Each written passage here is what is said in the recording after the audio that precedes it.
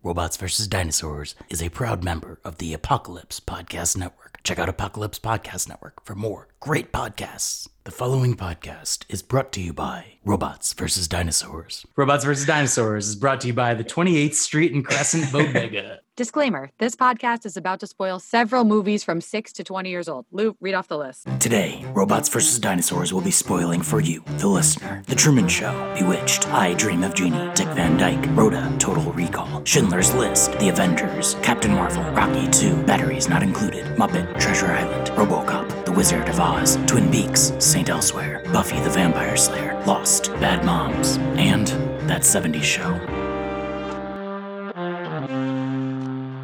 I think that there's a time delay. Yeah, there is a slight time delay. Okay, I'm sorry about that. I'm in West Virginia, so there's nothing I can do.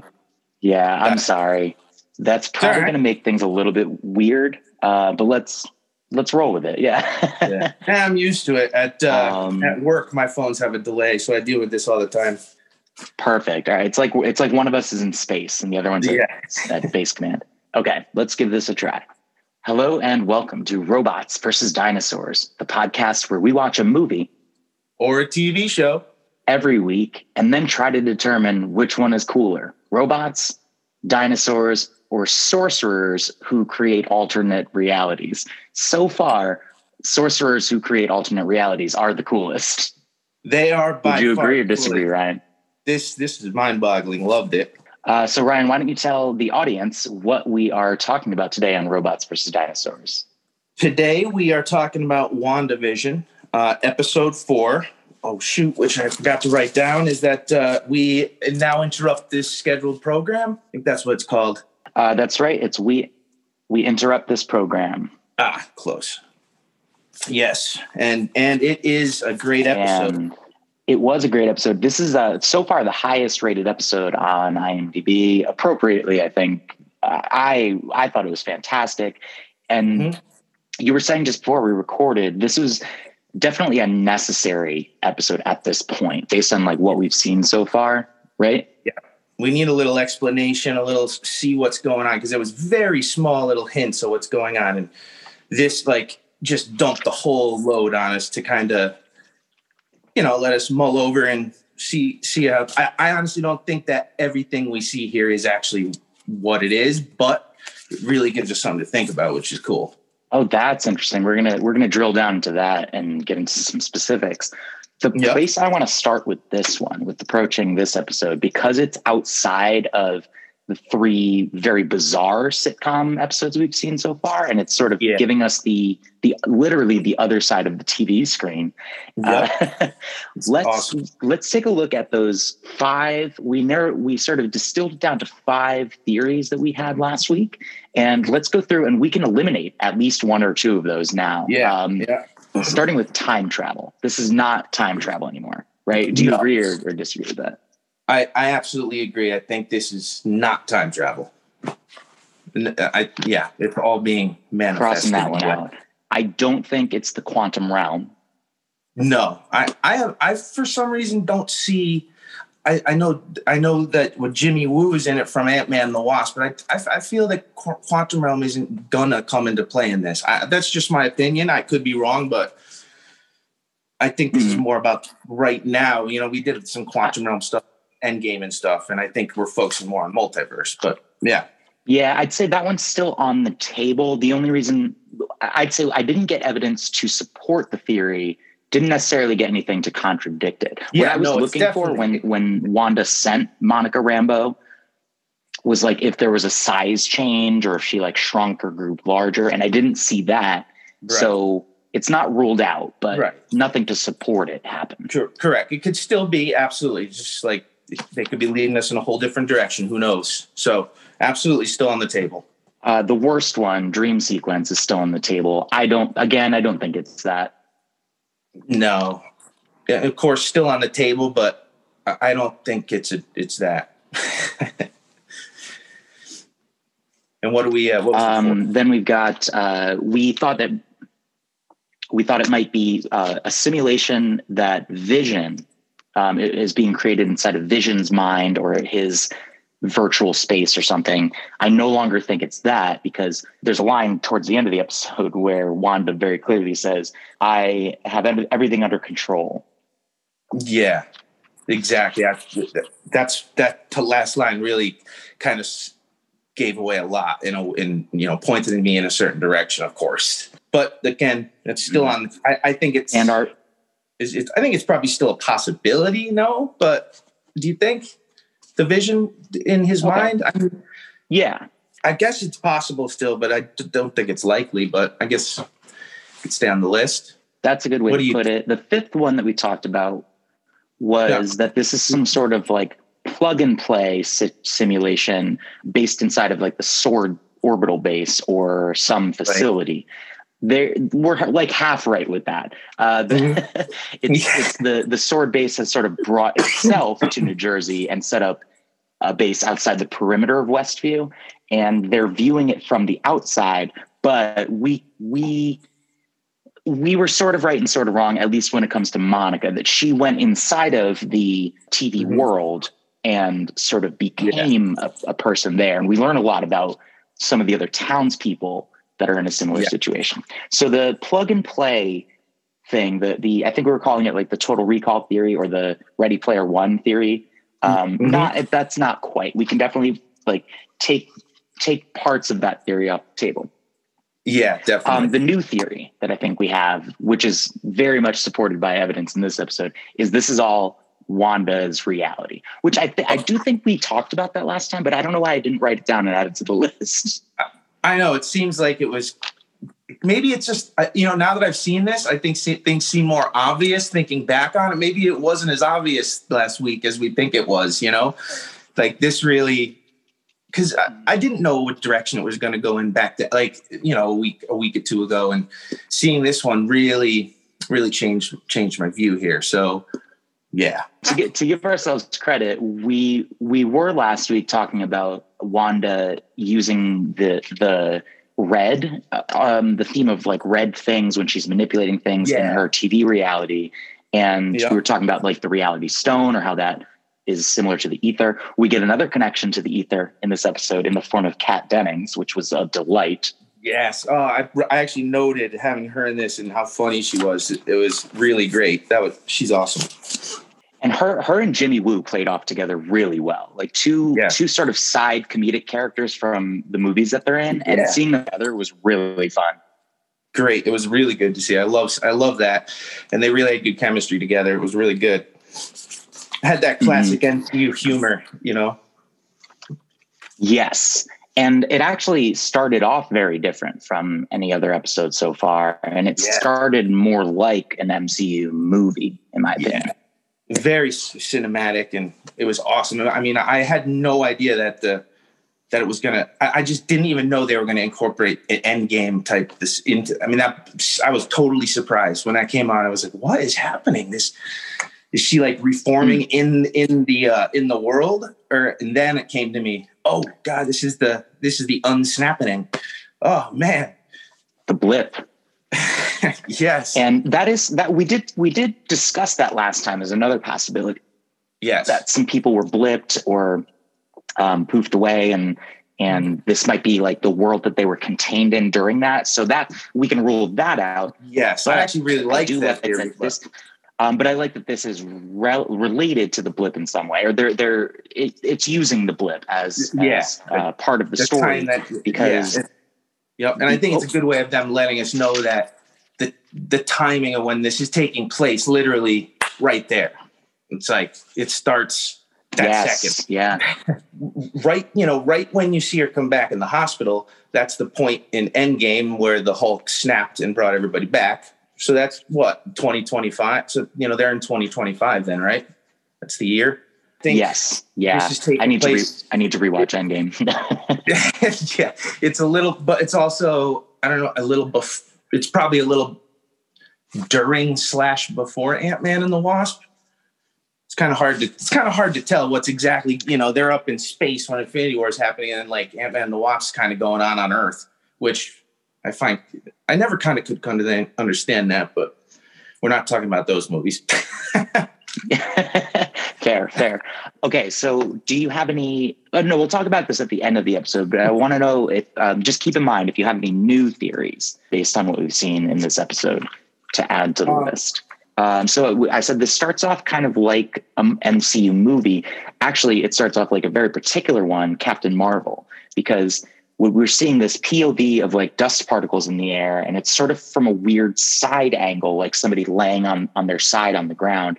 And we find out it's Monica in a hospital room, sitting in a chair, like as though she's waking up from a nap or something. We get sort of that POV where it's like things are coming clearer into vision, but that's literally her rematerializing.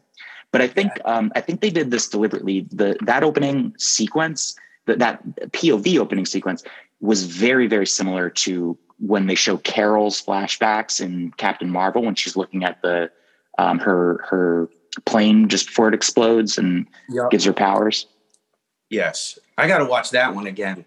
Captain Marvel. I saw that like once or twice. I think that's no accident that visually the episode that has a character that is tied directly to Captain Marvel has visual parallels to the Captain Marvel film. Yeah. And also that's definitely on purpose. I just wanted to mention too, as she's waking up, you can hear the voices like, in the background and I swear that last one is Captain Marvel. That last thing she says, which and I just like such a scatterbrain when I do notes. It's like just random. So I wrote it on here somewhere, but I can't find it. But that last little thing she says at the end, I swear that's Brie Larson, Captain Marvel, her voice. And I think, just interesting. It's kind of cool. Yeah, it's very, very possible. And Monica does mention Captain Marvel or implies the existence of Captain Marvel when she's talking to Director Hayward later. And he says something about, there's a lot of threats out there in space. Yeah. There's always threats in space. And Monica says, and allies. Absolutely. I noted that too. That's a good one. Yep. So we know that Monica, when she was snapped away, she apparently had just fallen asleep sitting in the hospital room with her mom, who had just recovered from, I guess, surgery or treatment. And this is extremely, very, very tragic way to start this off. That she wakes up in this hospital room. It's kind of like the opening of The Walking Dead, if you've ever seen that show, where it's very, very similar. It's 5 years later, not 5 years in Walking Dead, but like in that show, it's several months later when the protagonist wakes up and all of reality is different. Something big has happened and he's waking up into this reality from a coma and literally in a hospital room where everything's going crazy. So Monica wakes up in a hospital and she it seems like she's kind of in this like haze, like she didn't, like she woke up and she doesn't really seem to register the people that are materializing in front of her. She is just very focused on finding somebody who knows about her mom. Yeah, because she wants to find her mom. That's her one main thing she's trying to do. I also too, she like literally watched her hands materialize, and then she's like, "Oh, I must have been asleep for 20 minutes." So it's almost like she's you're right, like in this fog, fog state coming out of it, like not realizing it where she was, and she has no idea she's been gone for 5 years. Not only that, but I'll say like this is a cool character in the MCU.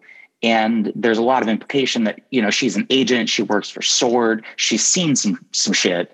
So this might not even be the weirdest thing she's ever encountered. And which is why it's like, okay, I still have something to do. Yes, I'm rematerializing. Yes, people are forming from dust around me. Great. I'll deal with that later. Like that's not first on my list right now. Yeah, exactly. Like I know a superwoman from space who shoots, energy out of her hands. I can deal with this right now. Yeah, not only do I know her, we're friends, and I designed her costume. So yeah, exactly. Relax. Yeah, we go way back.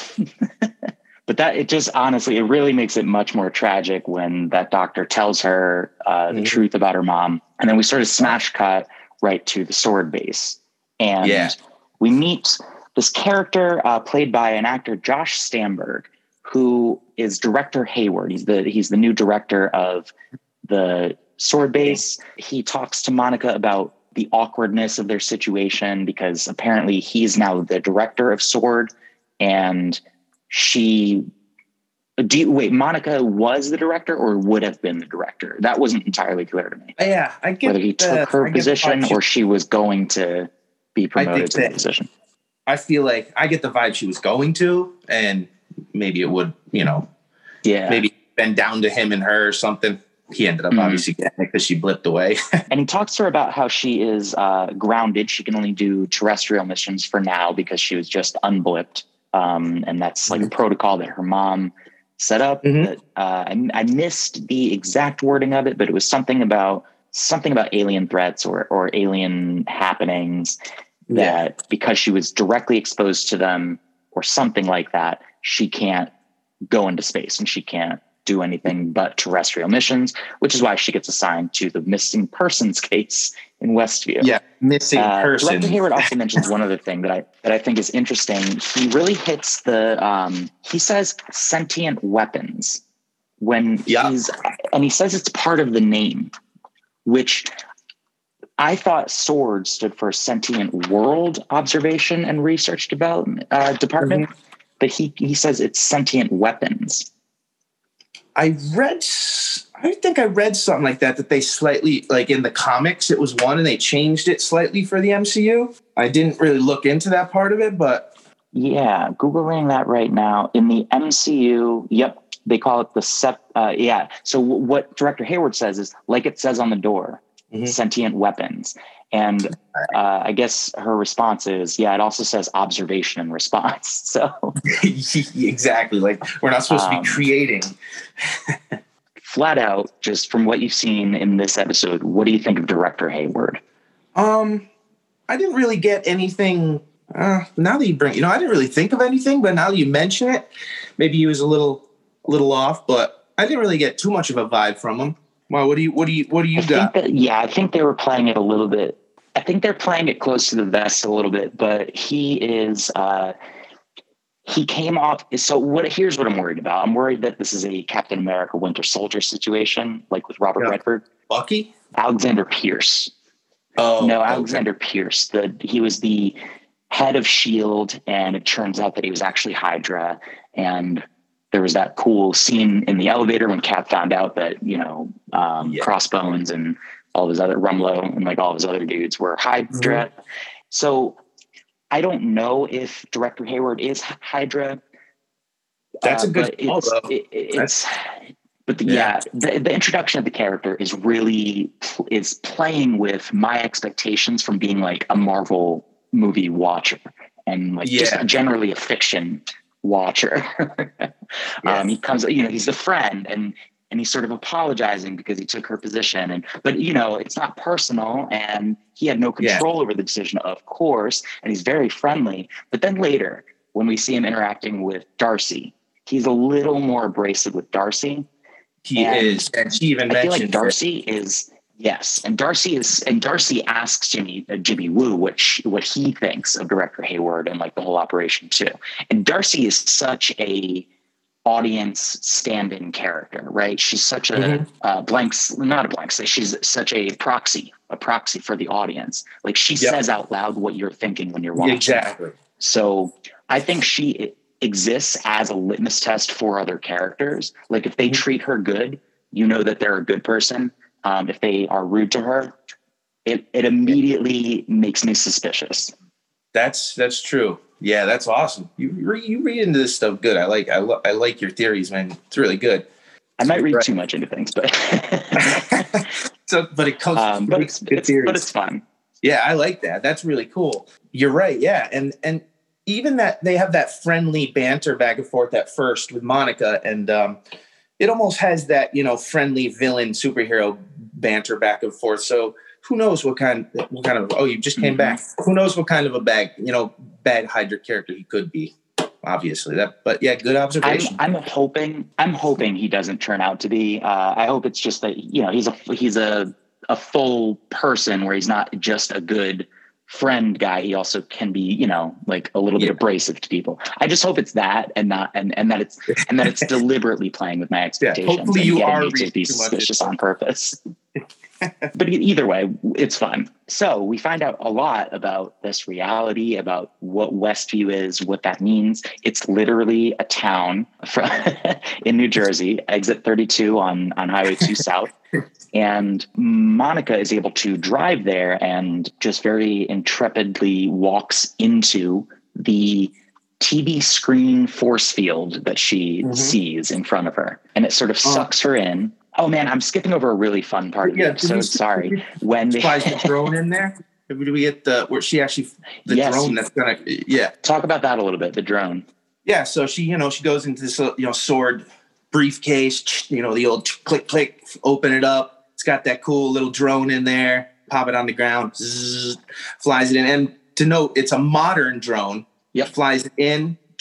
Goes through before Monica goes in there, and is our first seeing something like go into the force field. And then, as we know in the previous episode 2, she finds the colored drone helicopter. But the cool part is this is where you're starting to realize things actually they transform into the era that whatever is inside the field. So that's just crazy cool. Because when Monica gets sucked in, that explains why she has a whole costume change and her hair and like everything is set to like the settings of a townsperson of Westview. And it seems that what gets manifested or made in that world then retains as reality. Like she goes in there in different clothing, comes out in 60s or 70s attire that still exists in reality.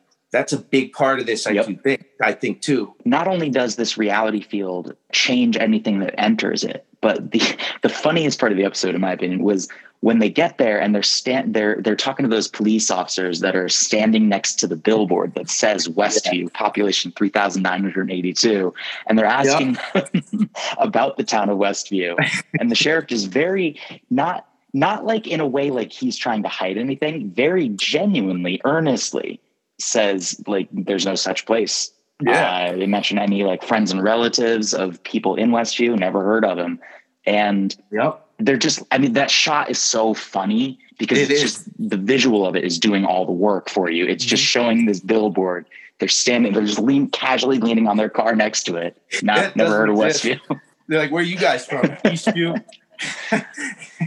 Eastview. That was perfect. Absolutely perfect. Because like it could be, like you get that sense that it could be the thing where these cops are part of a big cover up. They're, they're being jerks on purpose to people that are asking too many questions.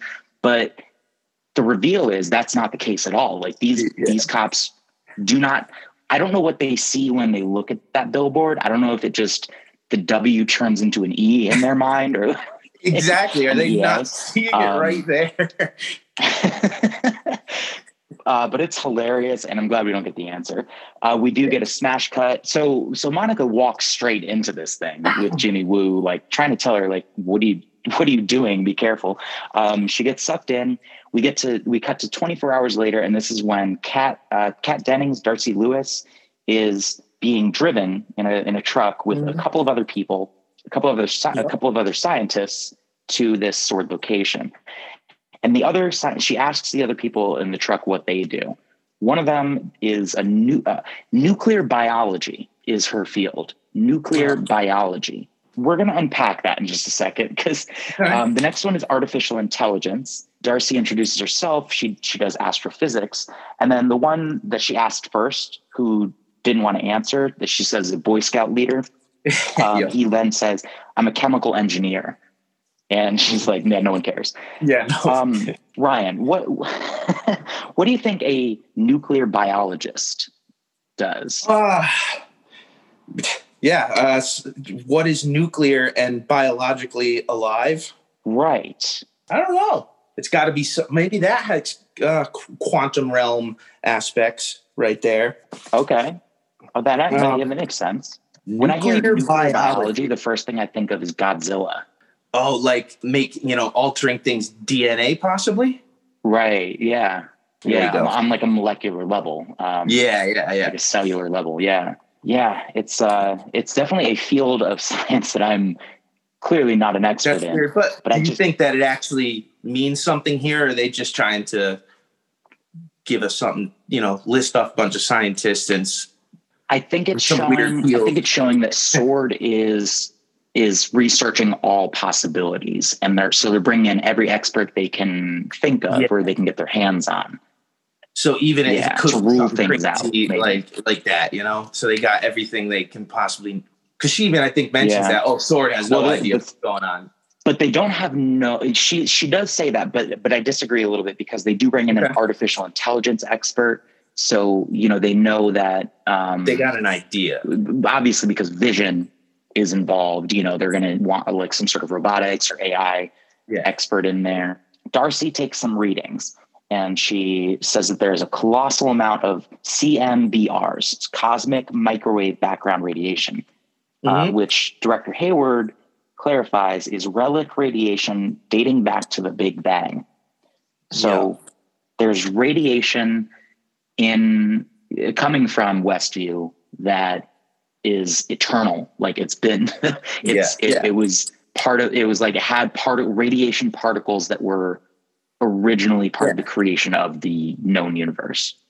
Yeah. Big Bang dust and stuff. I would say that means Wanda literally has access to the keys to reality, to all of reality. I'd say she is that powerful. Yeah, because she actually must have the ability to wipe these people. Like we didn't mention these people, like who know people who live in Westview.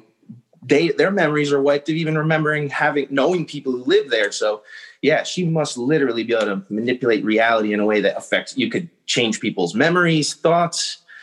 I mean, clearly even history. Make people do all these things. They're almost like they're robots acting, don't even know, it's almost like they're in this zone.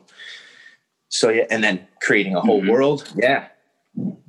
Oh yeah, she's got to have access. I'd say in terms of raw power, this is the most powerful that we've ever seen an MCU character be, I think. Yeah, absolutely. There's no one who can just manipulate and control everything in the way that she does. And control is the other side of that. She has the raw power. She has a ton of raw power. I think it's overflowing out of her, and it's more than she knows how to control. I don't even think Wanda knows how powerful Wanda is just yet.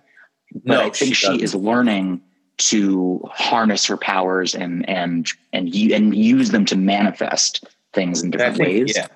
But she's still kind of affected by her emotions. The powers. Did you say their powers are still affected by her emotions? Yes. Yeah. Yeah. She hasn't kind of been able to totally separate that yet. And so the reason I bring that up is because her power level compared to even Captain Marvel or Thor or who else are like the most powerful people we've seen, Thanos even. Let's say Thanos with the Infinity Gauntlet. So Hulk is very strong. He is, but I'm talking about the power to change all of reality. Yeah, you're right. I was just going to go on the fact that Hulk can be pretty powerful. Well, I guess in a way in the comics, Hulk just like MCU kind of makes Hulk a little bit less than what I'm not a big comic guy, as you know, but the Hulk will just continue to get bigger and stronger. And like, he's like punched worlds, like when he gets angry, like ridiculous stuff. So in the MCU, she's definitely more powerful though. Yeah. I just wanted to mention that too. She's still nowhere near as powerful as the comics analog to Wanda, but she's getting there. Like learning that she can harness or is somehow connected to relic radiation dating back to the Big Bang implies a cosmic amount of power. Yeah, absolutely.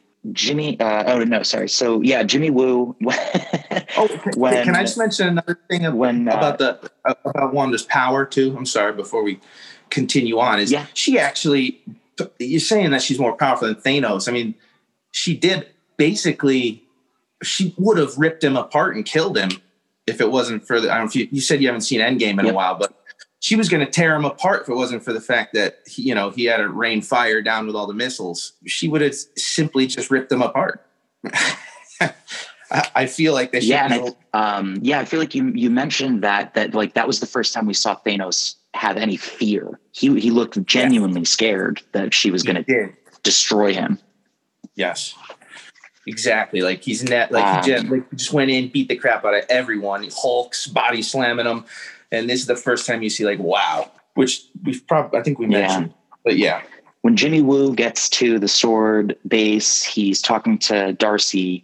She explains that she found longer wavelengths superimposed over the noise of the readings she was getting. And she asked for an old TV that could pick up the signal. And because it's some sort of broadcast that's being sent out, she was able to determine that. And I love the way Jimmy Woo encapsulates this. He says, so you're saying the universe created a sitcom starring 2 Avengers? Yes. Yep. Well, it's a working theory. Yep.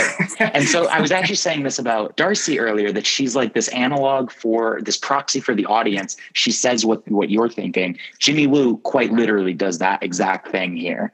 Yeah. Yep. Absolutely. And we see the beekeeper from episode 2 getting sent into the sewer. We find out this is Agent Franklin. Oh, cool. That was the name. Agent Franklin is not the first agent apparently that's been sent inside, because they lost contact with the last one. He ends up getting disconnected from his tether, and they still don't explain why he comes out with bees though. Yeah, exactly. Why does he turn into a beekeeper? And secondly, like, what is that? What is the cable turning into? Is that like an old style jump rope? That's what I thought. It's like weird. Yeah, I thought jump rope. I thought the same thing. And so yes, it's he goes in there in like a hazmat sword suit, and then it becomes a beekeeper suit. I think what that is like, that's something that Wanda doesn't actually have full control over. It's when he climbs out of that sewer, a beekeeper doesn't make a lot more sense, but it makes more sense than something as futuristic as what he's actually wearing. So right, because that's unrealistic. Powers, and I think what happened is her powers just turned it into the closest analog thing that it could accept in that version of reality. Mm-hmm. Yeah. So that sort of gives us another piece of the beekeeper puzzle. It doesn't fully solve it, but it's interesting. Where did he go? Because she rewinds time in that moment. And we don't know what happens to him. Does he become a townsperson? Does he just go back to the sewer the way he came? Who knows? Man, I don't know. I'm gonna be keeping track of Franklin in future episodes and see if that agent comes back at all. It's our boy Franklin right there. You know what though? They deliberately hide Franklin's face, or the obscure Franklin's face. It's always in darkness or under on a hood or a mask or a suit. Kind of. Even when it shows that shot of it, kind of silhouettes his face, so you can't make out who it is. So that could be somebody down the line. It could be. It could also just mean that they haven't cast that character. That's true too. So sometimes it's the simple reason. But I hope it's kind of a mystery for us to solve and unpack, because it's fun. It is. Darcy Darcy's great. Darcy's great and does a lot in this episode. She comes up with the idea when she sees the radio in Wanda's kitchen to try to send signals through the radio. And this gives us an explanation for another weird thing that has happened, which is that moment between Dottie and Wanda at the pool club meeting. Yeah. And that was a kind of a strange scene anyway. And this adds to it. Mm-hmm, mm-hmm. And so now looking at these townspeople, looking at Dottie, looking at Herb and Agnes from the perspective of, we know that they are trapped in Wanda's reality, and they have different levels of awareness of that fact. Do you still think that that like Agnes, for example, we talked about her being an evil Hydra agent, perhaps, or Herb maybe working for Hydra as well. Do you still think that? I do, because also when they're going through all of the people in the show and stuff, if you look, Agnes is the only one without an ID who they figured out who she is. So I don't know if you'll notice. Yeah. So she's the only one who they're not connecting to a real person. So there's definitely something up with her, which I wrote that down too. I definitely think she's going to be a bigger player coming up. That's such a good point. Let's go through the townspeople that they do name, because man, I can't believe I didn't catch that they didn't name. I guess I sort of assumed that they had posted Agnes up there, but they just didn't tell us because, they're just saving time, we get it by this point. They've already shown 5 of these people. But yeah, I bet Agnes, they haven't discovered who Agnes is, because they say Mr. and Mrs. Hart are Todd and Sharon Davis. Norm is Abhilash Tandon. Jones is Harold Copter.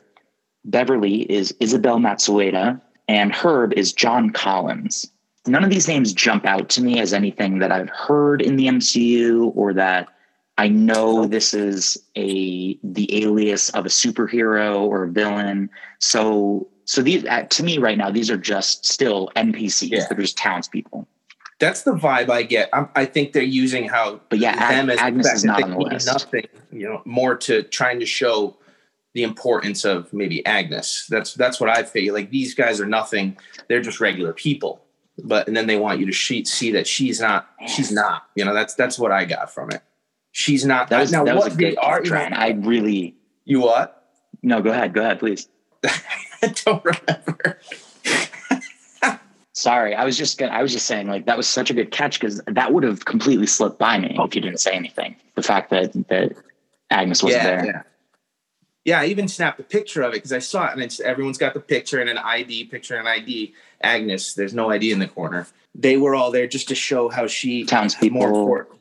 Yeah, all the townspeople. Oh, what are the townspeople? Oh yeah, I was gonna mention, like, I even thought, like, has she, like, revived, like, so, because I don't want to skip to the end, but are these maybe dead people? That was something I thought.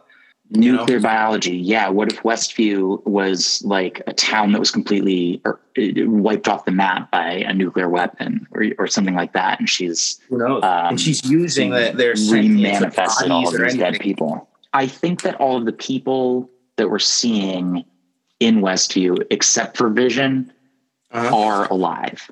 I think Vision's the only one that is actually dead, but that's a good theory. I'm gonna write that down, that they're all dead.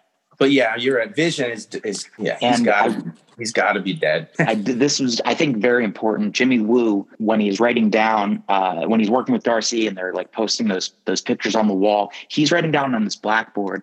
I wrote down 3 of the questions. He wrote down: why sitcoms, why hexagonal display, and is Vision alive? ? Mm-hmm. All questions basically I kind of had. Yep, there's that audience surrogate. Oh yeah, okay. There we go. And we find out Jimmy Woo is the one, confirmed it wasn't Cap's voice, so there goes my theory. It was Jimmy Woo on the radio asking Wanda, who is doing this to you? Hey, also, if you look on that dry erase board that he's writing on, if you look all the way over to your left, you can see, like, Skrulls, the last half of the word Skrulls, which are the alien creatures. I don't know. I didn't see that. The key is, I really wanted to pay attention to that board, because I was like, I paused it and tried to read everything on there. Yeah. Did you catch anything else? Because Skrulls, that's a good catch. You can't see the whole word. You just see, like, at the back end of the KRULLS. But what else is it going to be? Especially with all of the connections in this episode to Captain Marvel. Exactly. It's definitely got to mean something. The hexagon shape is also in Guardians of the Galaxy and stuff. Whenever they warp, the hexagon shapes are also there. I don't know how to explain. When the ship goes into light speed, and it's almost those honeycomb things. Yep. And those are all hexagons too. So I don't know if that's related in a way, but I bring that up. That is interesting. And I don't know. I think with the sitcoms, I think she's just trying to project something that comforts her and makes her happy. So there could be more to it than that, but I think that's the basic idea of why she's using a sitcom. It's comforting. Yes. It begs a couple of questions, though, because when Darcy is watching Wanda giving birth, they show, like, the clip from episode 3, let's say, and Darcy is watching it on her vintage TV screen. I noticed for the first time, they definitely showed it this way in the last episode, but I noticed from her perspective, from the viewer's perspective, Wanda is, it's that sitcom type of censorship and Darcy Manson censorship where she's giving birth, Monica is attending the birth, but the bottom half of Wanda is hidden by the couch. So we don't see the details of it. I mean, obviously it's like censored for graphic content. Like you don't want to show a live birth on sitcom television, but like also just the details of this is a magical, not normal birth. So again, we're just sort of circumventing that by hiding it behind a couch. Absolutely. So what does Monica see though from her perspective? Does she see a natural birth happening or does she just see like big belly? Oh, I see where you're going. Smash cut, baby in my hands. That's a good point. Like what is Monica's reality? Yeah, that's really cool. Is she? Yeah, she's inside the screen. Yeah, that's cool. Is it? Yeah, is what's hidden really actually there? That's cool. I would say that she did. I feel like Wanda's really got a grip on this reality, and everyone's kind of buying it, and they're seeing it for real. I think so. But I think that's a cool thought, though. That's awesome. Well, so again, like. Not to be gross, but like, does she literally see like blood, afterbirth, placenta? Like, does she like an umbilical cord, two umbilical cords? Yeah, and she gets up and it's just not there because the mess isn't there or anything either. You know, there's just doesn't show anything. It's a good point, but and it's the fact how they act so. The characters act so like it's normal too. You know, like if she didn't see anything, they just go about their day. You know, it's all kind of weird and creepy. Yeah. I think that we're getting closer to in this episode, we saw people who are watching from the other side of the screen. I think that pretty soon, maybe even in the next episode, we're going to see what things looked like from somebody's perspective inside that world. We sort of see like from Monica's perspective, how scary it looked to be facing down Wanda with her red hands glowing. But yeah, maybe we're going to see a little bit more of like, what does this bizarre reality look like from somebody who isn't Wanda or Vision? Right. Like what's inside of it? You know? Why is her from the outside? To a fence, you know? Right. And I bet Agnes might be like our character that shows us that because she has her own agenda, according to our theory, that she's working against Wanda. One other thing is, oh man, I had another question to ask. She came here because we're all She came here because we're all ... Do you think we're any closer to knowing what the end of that sentence was going to be? I don't. That's where I got the dead part from because it just fits that sentence so well because we're all dead. That's what I just filled that blank in myself. That's what I thought. But that's what I've been trying to think too myself. That was so weird. That, you know, that's the whole line. Mathematically, statistically, because literally half of life in the universe was erased. There was no rule in place where it was like half of the residents of Westview, New Jersey, or half of the people that live in the state of California, right? It's just half. So it stands to reason an entire town, an entire state, an entire country could have been blipped away. And so Westview could be an entire town of people that were blipped. Yes, absolutely. Could be.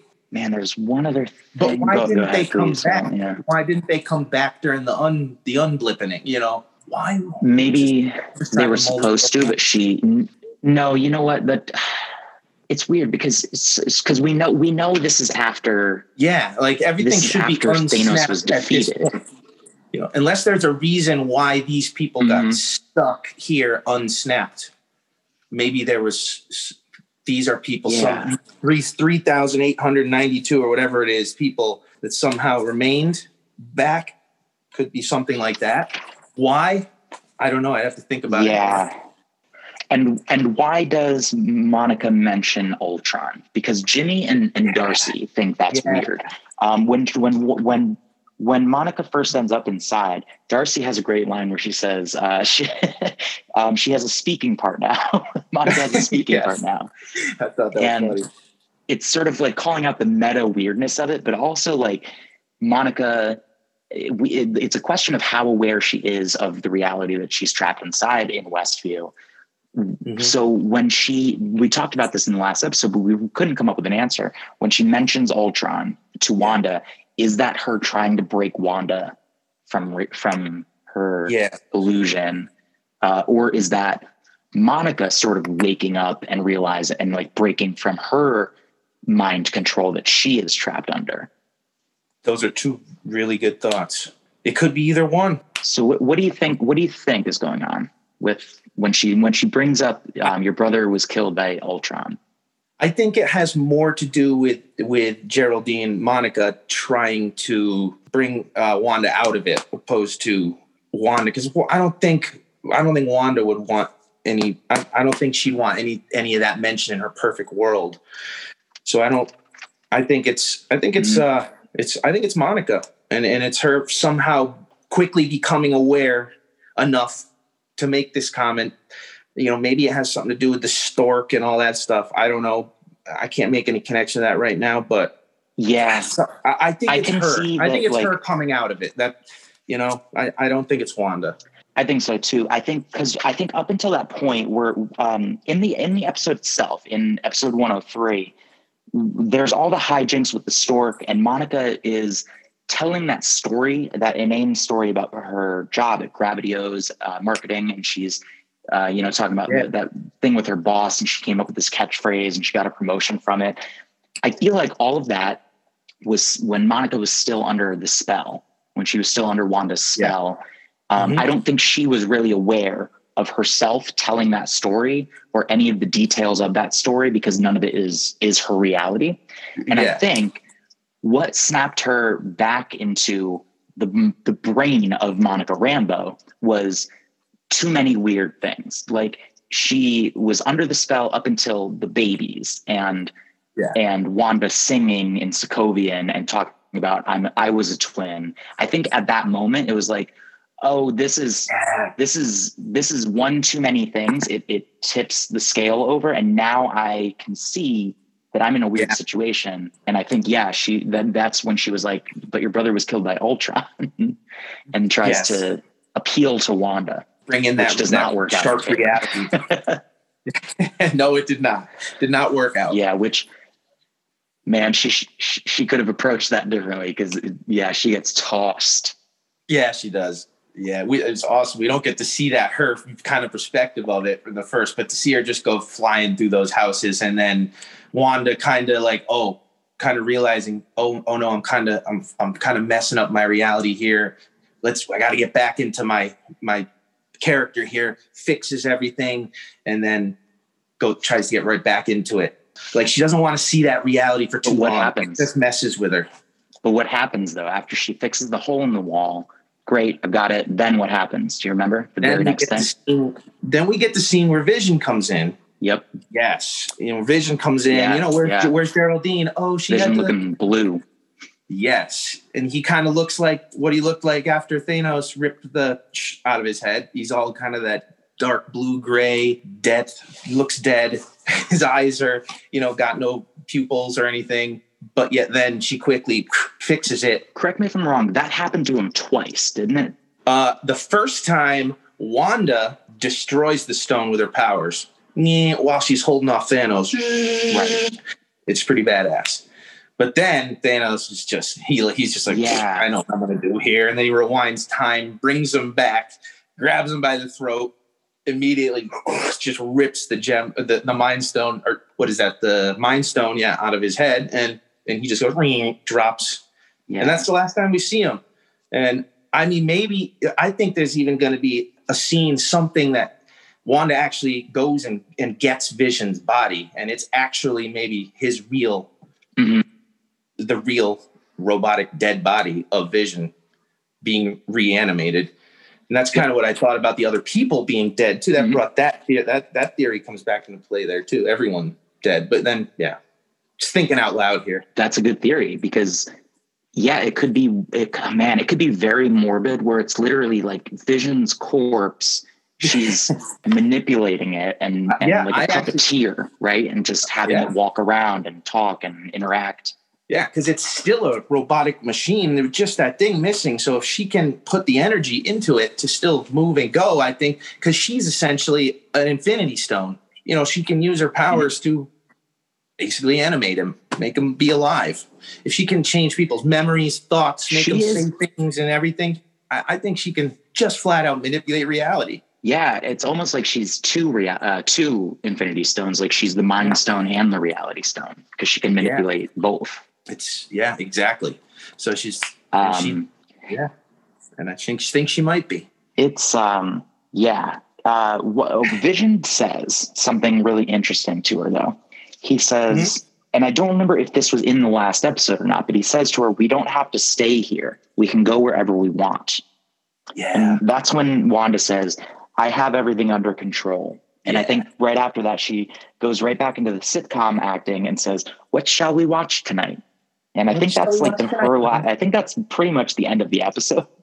Yeah. And then, but that little exchange I think is really interesting. Do we see the part where Monica shoots out yet? Is that the very last scene? Because that's where she says, like, it's Wanda. It's all Wanda, kind of letting the people outside know that this. Yeah. That kind of letting the people outside, letting the audience know, like, this is this is Wanda creating this reality for sure. It's confirming that. But what I want to dig down into is like when Vision, quote unquote Vision, or if it's just Wanda thinking this is what Vision would say. But when he says, "We don't have to stay here, we can go wherever we want." Yeah. I think that is that dead Vision. Is that actually Vision's thoughts, or is that Wanda placing that? Is she making him say that? Is that what you mean? Like, is she creating what he's saying, or is he actually his own sentient being?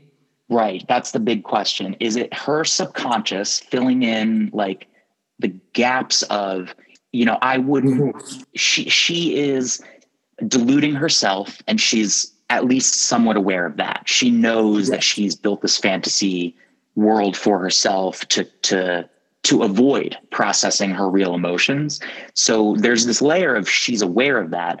But, if you're doing that, especially if you're a cosmically powerful being, at some point your subconscious is going to break through and manifest in ways where you are self-reflective, where you're questioning what you're doing, why you're doing things. You're conscious. It's your conscience, like, getting creeping up on you and making you think the things, the thoughts that you've pushed away. Mm-hmm. So that could be manifested. It could be her subconscious manifested in Vision saying out loud to her, "We don't have to stay here. We can go anywhere we want."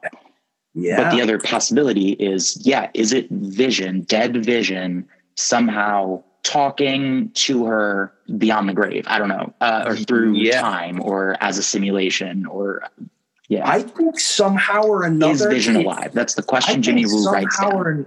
I think somehow or another it is actually Vision, and I think as the show is going on, somehow the life force that's been put into him is slowly getting more hold on him, and he is slowly more realizing how this isn't reality, and he's slowly becoming alive. I think, kind of, he might have started off one way, but it's building up to the fact that he's gonna somehow he's gonna realize, and he's gonna become his own, and Wanda won't be in control of him anymore. I don't know how, but I feel like that's the progression that it's going to go to.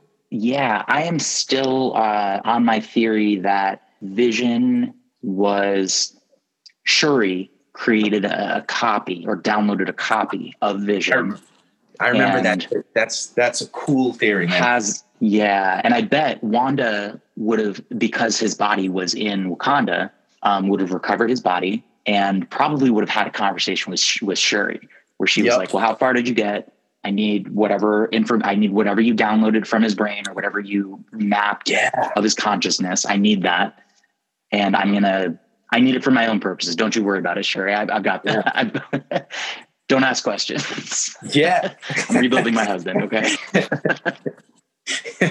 Yeah. That's cool, man. And that actually could give more. That actually could add up to my theory too, where that's the life force that's helping Vision. That's the life force that Wanda's using the program of Vision to keep it moving. And that's what's slowly going to bring his personality back alive, because it kind of already exists in this copied download that you're talking about. And with the energy from her could actually bring his life back. Yep. It could also be sort of remember the movie Multiplicity sort of thing. You make a copy of a copy. It's not going to be quite like the original. Yeah. I'd like pizza. Pizza. I love the part when he's trying to get information out of him and he's bribing him with the Coke. He's eating the pizza. He's like, Steve, more. And he's pouring more Coke in the glass. It's just so funny. That's a Michael Keaton classic. So yeah, Vision could be, and maybe in the next episode, Vision will be played by Michael Keaton. Or we could only hope. Whoopi Goldberg or Danny DeVito, perhaps. Yeah. So yeah, the only other things I think I didn't mention from my notes are we got new actors in this episode: Randall Park and Kat Dennings, and Josh Sandberg, who we've talked about already. That was Jimmy Woo, Darcy Lewis, and director Hayward. The director and writer for this episode was the original team: Matt Shakman, Jack Schaefer. So they've done 3 out of 4 episodes so far. Well, Matt Shakman has directed them all, but Jack Schaefer has been the writer for 3 out of 4 of them. And that is all of the notes that I have. Do you have any more notes on the episode? No, that's just pretty much it. We've covered most of the stuff. Everything I had, we pretty much covered. Scrolls thing. I'm really stuck on that. Yeah, you got to go. Yeah, go look at this. You should just watch the episode again. Look at that scene. Pause right on that on the 2 boards. The one he's writing on, the one when they're putting the IDs, and just. It's cool to just look at all the little stuff. That's all I noted, but that was important. But just look for yourself. It's kind of cool. Yeah, but that's really, I think, all I got, man. So let's speculate on that. What if everybody is a Skrull? What would that mean? What would that change? Well, man, then that would change. This is a lot more space. It's going to be a lot more. It means it's going to be a lot more extraterrestrial than I expected. I think it's going to be more earthly of a show, but bringing in Skrulls, we could be seeing could be seeing some crazy stuff. You know how in Endgame we see Thor hanging out in New Asgard, because at the end of Ragnarok, Asgard was destroyed, and so he had all of Asgard on 2 ships, one of which was blown up, unfortunately. He has half of all of the Asgardians with him, and they find this Icelandic town, like fishing town that they live in with Korg and Meek. But that is, and they call it New Asgard. So at the end of Captain Marvel, we know that the Skrulls, and this is back in the 80s, or no, the 90s, that the Skrulls they've lost their home, or they've been pushed out of their home. And there's a lot of Skrulls looking for a home because of the war that they're involved in with the Kree. So what if an entire town's worth, a Westview-sized population of Skrulls settled in this New Jersey town, and that's part of why nobody in the area knows about it. There's some sort of they're deliberately trying to obscure their presence in the world. They're trying to blend in. That's really cool. Yeah, it's a theory, but I got to retouch on Captain Marvel. This is gonna. I'm seeing it's gonna have a lot of relation to that. I got to rewatch it because I'm missing some. This is like you forget details after it's been a couple of years. Yeah, with Monica Rambeau being this big of a character, it's definitely it gives a lot more significance to Captain Marvel. Who knows? So, I bet there's a lot of clues in there, especially with the time travel aspect of that movie. Or not time travel, but the setting of this is time era. Captain Marvel did a lot of place setting by being in the 90s. Yeah, it did. So going back to our theories, dream sequence still on the table. I'm adding Skrulls to that list. Quantum realm still on the table. Simulation sort of halfway on the table. Wanda's reality, I think, is the strongest one though that we're working with. Yeah, and I think that's the direction that they're pushing us to. Which could also be a misdirect on purpose, but I don't think so. I think what we're seeing is Wanda developing her control over her raw power. Yeah, that's absolutely it. And this is gonna be her developing into the super powerful character she really is, to then be in the verse movie. It's all going to play. It's going to be big. It's going to be huge. I don't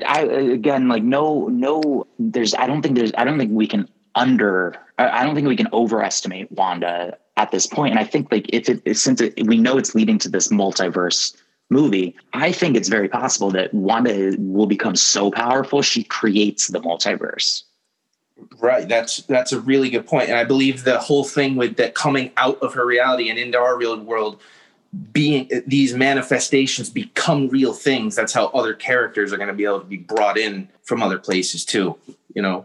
So Westview right now is it's a contained reality field that Wanda can control, but it might grow beyond her control. And like that field that Monica walked through, like I could see that just spreading and growing bigger and becoming a wider perimeter until it permeates everything in this universe.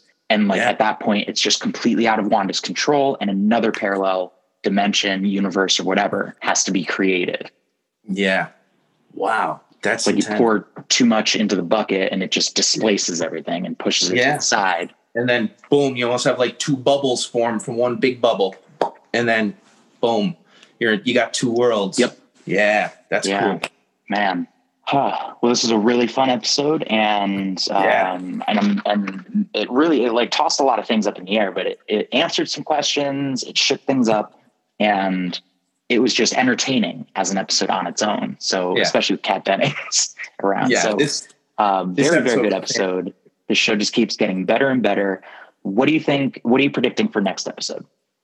I think the show's going to go now. We're going to kind of see almost a 2-story side. You're going to see, Wanda trying to maintain this universe while we're going to now be able to see the outside on a regular basis. It's going to be the battle of trying to bring her out and her trying to keep in this reality. And so we're going to now see both sides in every episode. I think it's almost like a Lost back and forth. Maybe it won't be the same cinematic style, but you're going to see two sides of a story from one side to the other. Just like Lost will show you this is their life then, this is their life now. It'll be, this and this. And we'll get to see them come together eventually. What do you think? That's you think they're going to... I mean, Jimmy Woo... I'm sorry, man. No, it's not your fault. One thing Jimmy Woo says is he's sort of going through, because this gives us an answer to things we were speculating on, like what is the actual era that they're mimicking in these sitcoms or portraying. So Jimmy Woo tells us it's the 50s, the 60s, and then the 70s. So the next episode, I think, is almost certainly going to be something from the 80s. We've sort of seen, like in the trailer for the show, Agnes in very 80s clothing and hair. It kind of looks like it might be like a Family Ties parody, or like I don't know, like what sitcoms do you think we'll see parodies of in the next episode? Oh yeah. From the 80s. I think you nailed it. Family Ties, Growing Pains type style. And then I think I mentioned it last time. Growing Pains. Yeah. Once we get up into the 90s, I think we'll see, a Full House. I'd love to see Married with Children.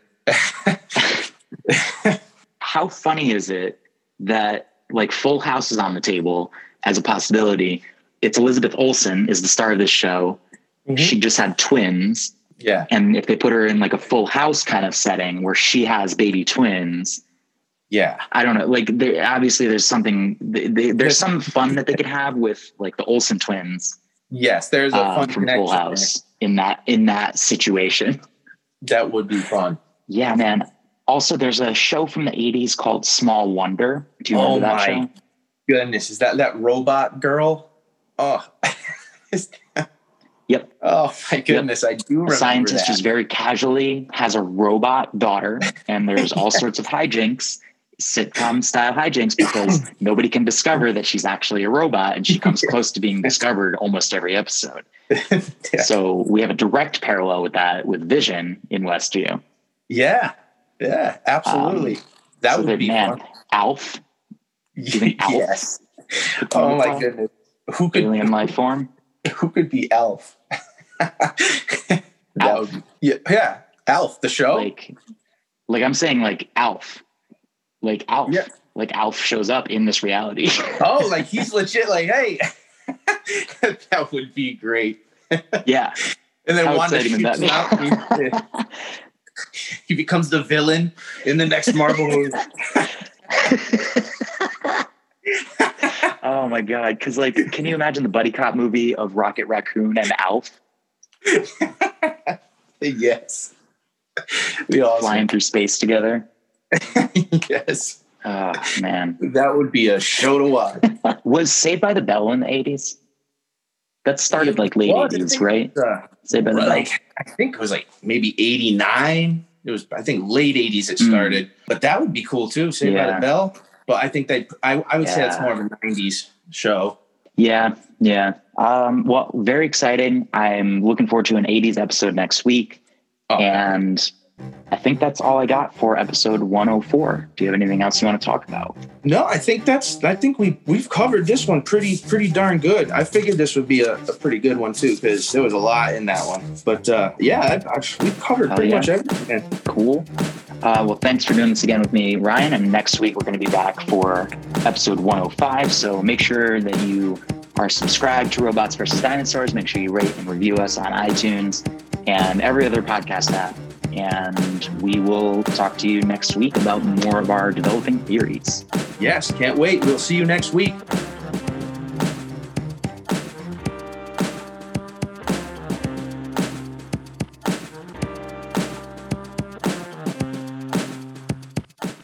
The first time Wanda destroys the stone with her powers, while she's holding off Thanos, right.